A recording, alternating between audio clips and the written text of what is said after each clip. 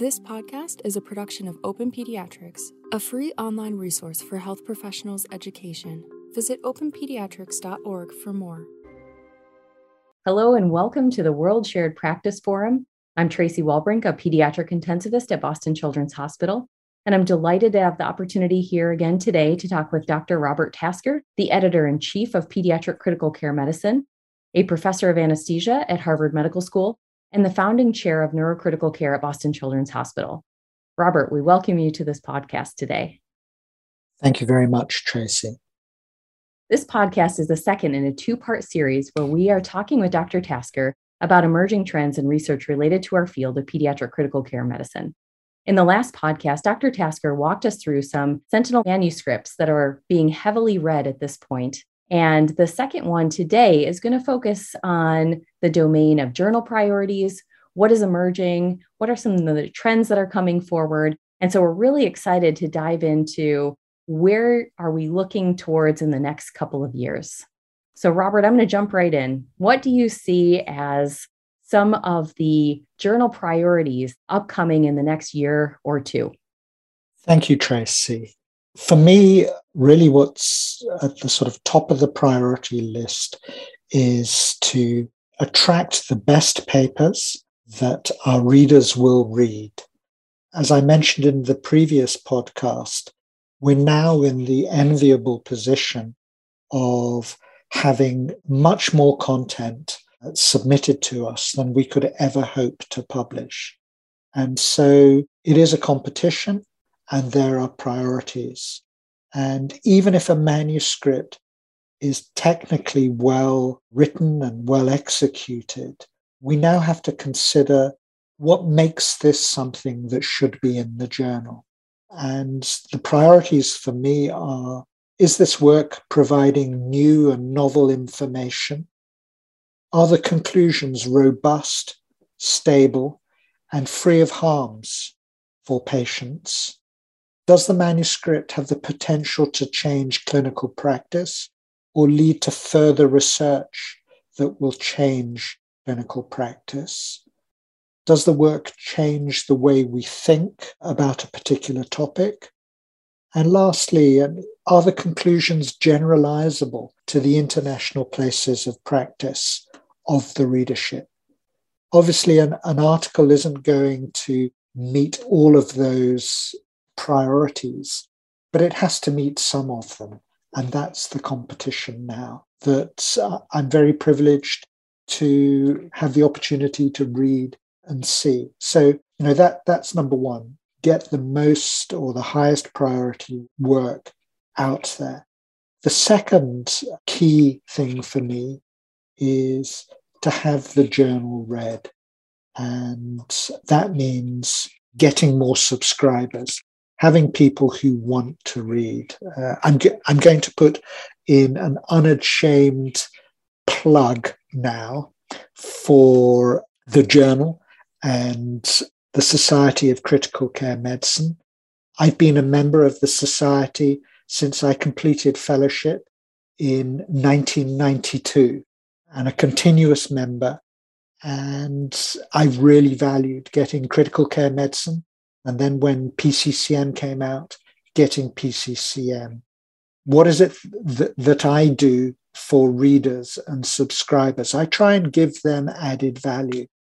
I produce a video for SCCM members once a month about recognizing that many people are too busy to read anything. What are the general type of articles that you should read? And if you really are short of time, I would recommend just going through my editor's choice, the 3 articles a month, and having a look at those. And we make them all open access so readers can have a look at those. We also tweet articles, have anywhere between 10 and 13,000 followers who will look at the tweets. I don't know if people actually read the articles. I'm very cagey about telling people the content. I'll point you to an article, but I'm not going to, I think you used the term spoiler. I'm not going to spoil it for people who have spent a lot of time writing the article. The idea is to make you go to that. Those are the things to look out for: the video, the tweet, and the editor's choice. If we can get more people reading, then that's victory for me. That's excellent, Robert. I think these are all really important and valuable ways that people are consuming education and materials nowadays with, as you said, short, concise opportunities to watch a short video, curated lists and resources by one of the experts in our field, and looking and using social media. So I think this forward-facing strategy is super important, and I commend you on that. Are there any other things that the journal is looking to do in the next year or so to try to increase this readership and make it more accessible to those that are around the world? Belonging to a journal or belonging to society is expensive, and a lot of our readers are all around the world can't access this. And so I love the idea of the open access editor's choice videos. Are there any more of those types of opportunities that you're offering within the journal, or anything else that you're really excited that's coming down the pipeline that we should be looking out for? So each month we have 3 articles with their editorials that people can just look at. They're open. There are other materials that may or may not get included in that list. It really depends on the content of the journal. So since May 2021, I introduced a section called Pediatric Critical Care Medicine Notes, Methods and Statistics. Chris Horvat started that off with an article about confounding and causality, which was a sort of statistical approach to how are readers to look at material that claims a causal link, and how do you deal with confounding. In that same issue, published an article by Beshish and colleagues looking at hyperoxia in cardiopulmonary bypass and outcome. And Mark Peters wrote the editorial on that piece. So there were 3 items that were linked together that readers could get access to. We have published a statistical note about scoping reviews versus systematic reviews by Yan Hao Lee from Singapore. Wrote a really nice piece about that, and that item went with a scoping review that we had published on vitamin C. Quality improvement studies. Rich Brilli wrote a PCCM statistical note about what is the expectation now for writing up, and what should readers expect when they read articles about quality improvement. Great piece, short, easy to look at, and telling what the current standard.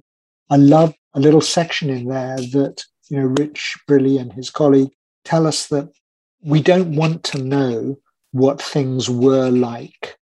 What we want to know is where we should be and how to get there. Really important. Most QI studies focus on this is what we're like now.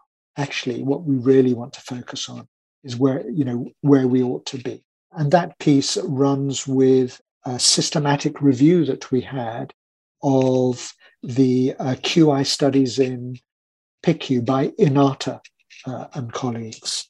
There are 2 pieces that I'm looking for, something on propensity score matching and something on differences in differences analysis.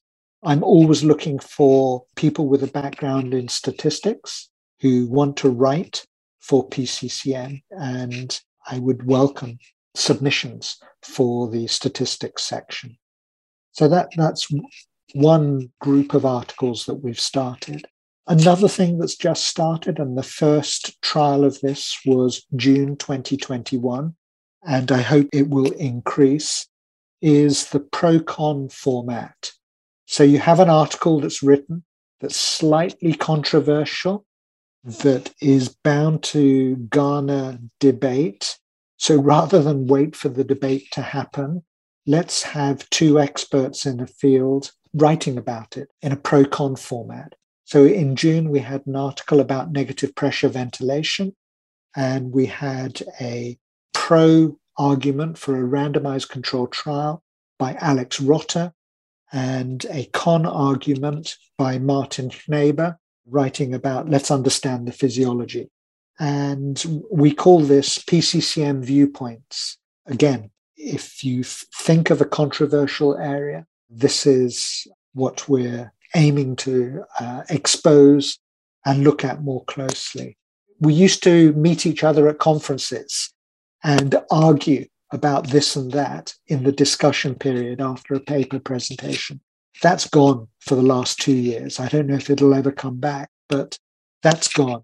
So I see the viewpoints as filling in that space, and perhaps we'll see more and more viewpoints.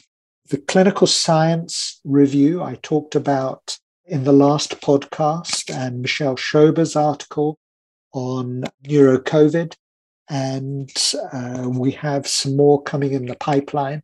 I don't want to give you a spoiler on that. I just, wait and see. And I'm hoping that area will expand. There's also something really, really special. Again, I can't tell you what it is. It's coming out in the October issue. The first one of these will be open to readers because it's in my editor's choice. Really, really exciting. And I'm looking for future contributions from around the world. I don't want to spoil it for the people who have written this. I just want to wait until their article comes out so that it has more impact. But yes, constantly thinking about new things. As hopefully you'll note, all of these were educational and added value.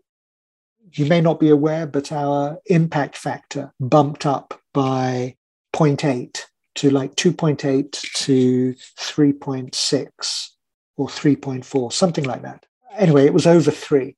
The advantage of that for me is that we can focus on educational material. This material has very high altmetric scores. We're not all about the impact factor, but it does attract authors, and also it gives us scope to incorporate educational material that may or may not be cited, but I think is useful to have. So that's what we've got coming in the pipeline. I keep my eye out for new formats for articles, new approaches that articles are taking, and where we're going. Well, thank you so much, Robert. And, I have the fortune of having known you as a clinical educator and teacher in the unit for so many years. And I can really see your teaching and your embracing of technology that I know that you love to do with all of these new initiatives in the journal. And, the whole concept of putting together great manuscripts and then pieces that really help us as clinicians delve deeper and continue to learn in some of these things that we may have forgotten, like statistics, or maybe we never learned, like propensity score methodology, is really exciting to see because it really brings that whole picture together. And I love the fact that you've chosen to sort of bring out the educational domains in this way in the journal. And I commend you and hope that this is partly what's contributing to the impact factor and that more journals will continue to embrace that. And super excited to hear about all the amazing new things coming down the pipeline. And I think all of us are going to be incredibly excited to see what's coming in this October edition. If we could maybe turn a little bit to the education domain, you mentioned a bit of that in your last comments. And, that's one of the areas that we haven't touched much on in these last 2 podcasts. And as an educator myself and a researcher in education, one issue that we face is trying to figure out where we should submit our educational manuscript to. Do we choose a journal that's in our field of practice? Do we go to a more education-based journal? And so if I could ask you, what types of educational studies or manuscripts, in addition to the broad educational pieces that you've put out, but really thinking about educational studies? So, research within an educational component, activity, domain, looking on outcomes.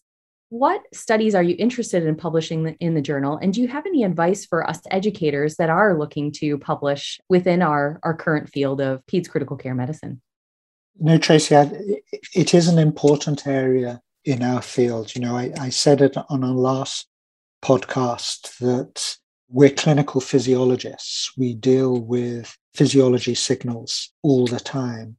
Of course, the other thing is that we're all educators. Most of us who are working in academic centers, or, if we have the responsibility of having trainees or junior doctors working with us, we're educators, whether we like it or not. We're either a bad educator or we're a good educator, or we're somewhere in between. But we are educators. So yes, I do see this as important. The sort of material that we've got coming up is very much related to domain definitions and what it is that we expect in the curriculum for this field or that field. And we have a couple of articles that will come out on pediatric cardiac intensive care under the PCICS banner. So we have that sort of material.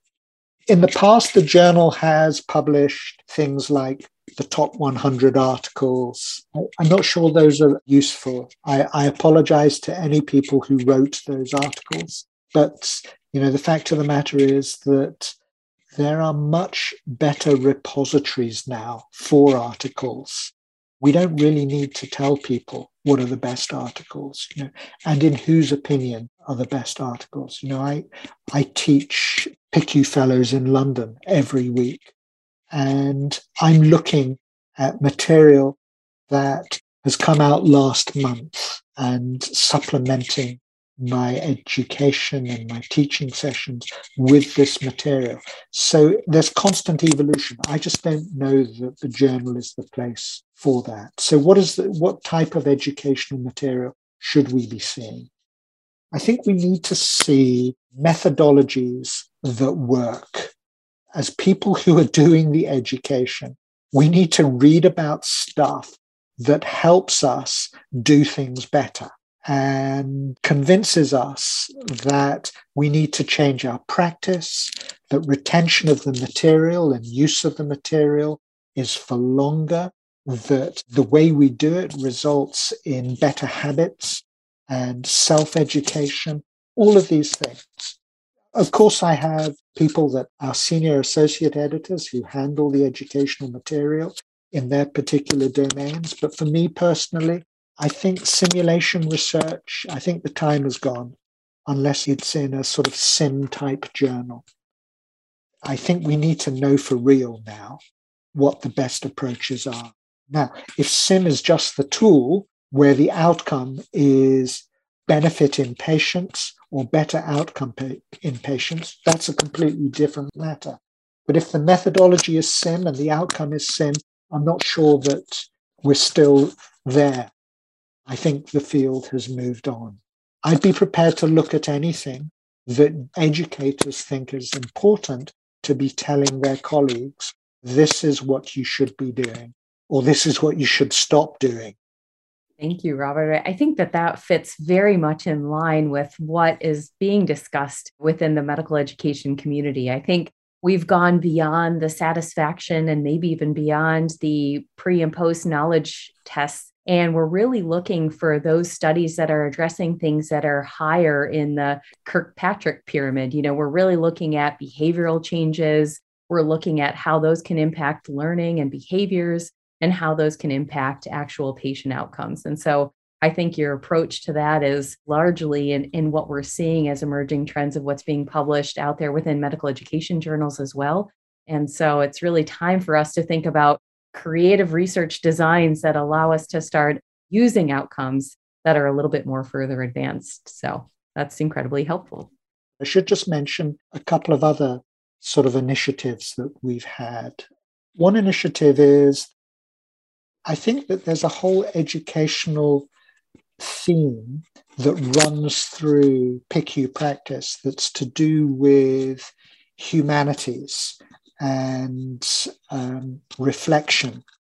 How do we access that? And how do we see how other people deal with difficult situations or deal with reflections about a situation? earlier this year, back in maybe April or May even, we started the PCCM narratives section. And I'm pleased that Winnie Morrison and Daniel DeCourcy, who are both expert narrative authors for various journals, have been able to take on this section for me at PCCM, and altmetric scores sky high for the reflections that are being written, the narratives that are being written. And we're now hearing that this type of material is being used as educational material for fellows in some centres. So we're hopefully going to run a piece on that. Watch that and read those, please. Thank you, Robert. I think, you're describing part that I think we've become even more interested to learning about and hearing about. I think the COVID pandemic has been one thing that's been really forced for us to think about, really the human connection, being human. How can we promote things like resilience? What are some of the stressors? What are the ways that we can improve our abilities as human beings to continue to care for patients when we have challenges? And I think that this component of the journal really fits that element so nicely and is hugely needed, and really hopefully can spark some of these conversations that are necessary to make us all the best clinicians and the best humans that we can be. I wanted to kind of pivot and just ask you, kind of on a personal level, we've been talking a lot about the Journal of Peds Critical Care Medicine today, but that's only one part of the large body of knowledge that we need to learn and read and assimilate as clinicians. I'm curious, how do you, as Robert Tasker, handle this large amount of information, and how do you keep current in order to be the best clinician and be the most informed about peds critical care medicines? And what lessons do you have for those of us that might be looking for advice on how best to do that? One of the advantages that I have, of course, Tracy, is that I have a lot more time than you, and I have a lot more time to prepare for teaching and prepare material. So I keep current by case-based learning and researching the field as best I can to the most contemporary point. The other aspect, which is new for me, which started the beginning of January, is that I now try and take a molecular mechanistic approach to any explanation that I think has a physiological basis. So did a teaching session on oxygen sensitivity, the CO2 response curve, and I think I'm pretty up to date on where our basic scientists think that oxygen sensing is at the moment and CO2 responses are at a molecular level. I think that's good for the next 6 months, and I move on to the next pathway. I'm told that there's 30,000 different pathways, so I'm not going to run out of pathways, but that's the idea. Keep an eye on the pathways and just read around. And if it's not free, then I don't read it in general. I tend to supply things for the fellows that they can access free and go to the source. Well, as you know, that is a movement that is near and dear to my heart, free open access medical education, and how we can broadly share resources with all clinicians around the world. And so I value your insights, and I love going back to the beginning and the basics and starting from there. And then with that, it makes everything easier, clinical reasoning and sort of thinking about things, and not talking about memorization, but really starting from the beginning and working your way through the pathways. So I think that's really sound advice for all of us to think about and remember to go back to. We'll close up our podcast here. This has been incredibly wonderful to have the opportunity to talk with you today, Robert. And again, we just appreciate your leadership in the journal and for sharing your insights about emerging components in the journal, emergent trends within pediatric critical care medicine, and some tips for us in terms of how we can really submit better articles to the journal and think about our own clinical practice and staying current. So Definitely appreciate your time for both of these podcasts and look forward to talking with you again in a future podcast. So thank you very much. Thank you, Tracy. This has been a production of Open Pediatrics. Check out the description box to view the resources and journal articles referenced in this podcast. To hear more podcasts like this one, log on to openpediatrics.org.